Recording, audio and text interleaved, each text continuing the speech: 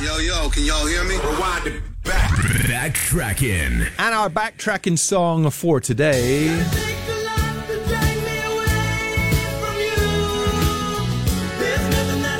Africa by TOTO. Which reminds me, big TOTO draw for tonight. Are the band named after Singapore's lottery? No, they are not. So apparently when they were in the early stages, they would sometimes use the phrase in toto because it is a Latin phrase meaning all-encompassing. And so the members of the band at that time were sort of session musicians almost. They played with this band and that band and they stood in for this guy and that guy. So they felt like they did a lot of different bands, a lot of different styles of music. And so they liked the idea of being in toto, which is all-encompassing. So their debut was in 1978 and their first big song was Hold the Line.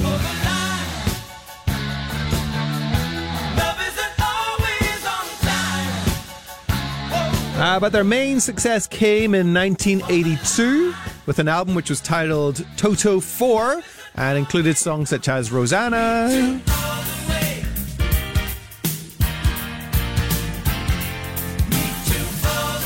and the song Africa. So the songwriter David Page had never been to Africa, but he was somewhat inspired by a few things. First of all, a late-night documentary that he watched on TV, which showed the suffering that was going on in certain parts of Africa. He was very moved by that. He was reading a National Geographic article as well, looking at pictures of Africa, which helped him in his sort of descriptive language during making lyrics.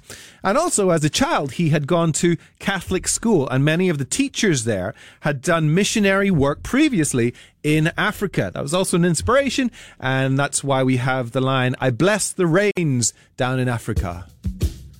So for many people, this will still be their favorite song, I'm sure, and one of the most successful as well. It's released around 1982.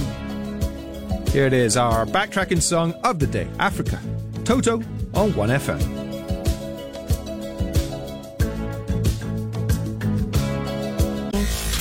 Yo, can y'all hear me? Rewind it back. BackTrackin. And the BackTrackin song today, well, in 2002, a poll was done in the UK, and it found that this was the most played song at funerals. Did you ever know that you're my hero? And everything I would like to... So, Wind Beneath My Wings, done by Bette Midler. The song was actually written in 1982 by two songwriters, Jeff Silbar and Larry Henley. And various people have done versions of it over the years. The first notable one was in the early 80s. There was a singer called Lou Rawls, and his version went to number 10 on the chart. Sounds like this. I can fly higher than an eagle.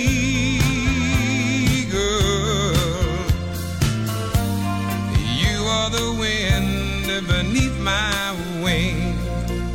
There was also a notable song for Idina Menzel, so the famous Broadway actress. When she was auditioning for Frozen, they were trying to work out who would be the voices, the singers for Frozen.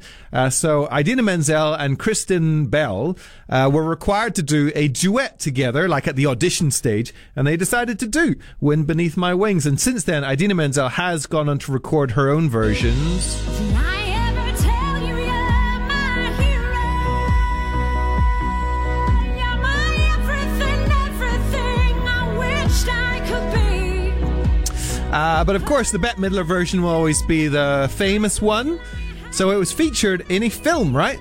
Beaches. I've never watched Beaches before, actually. But it was a 1988 film.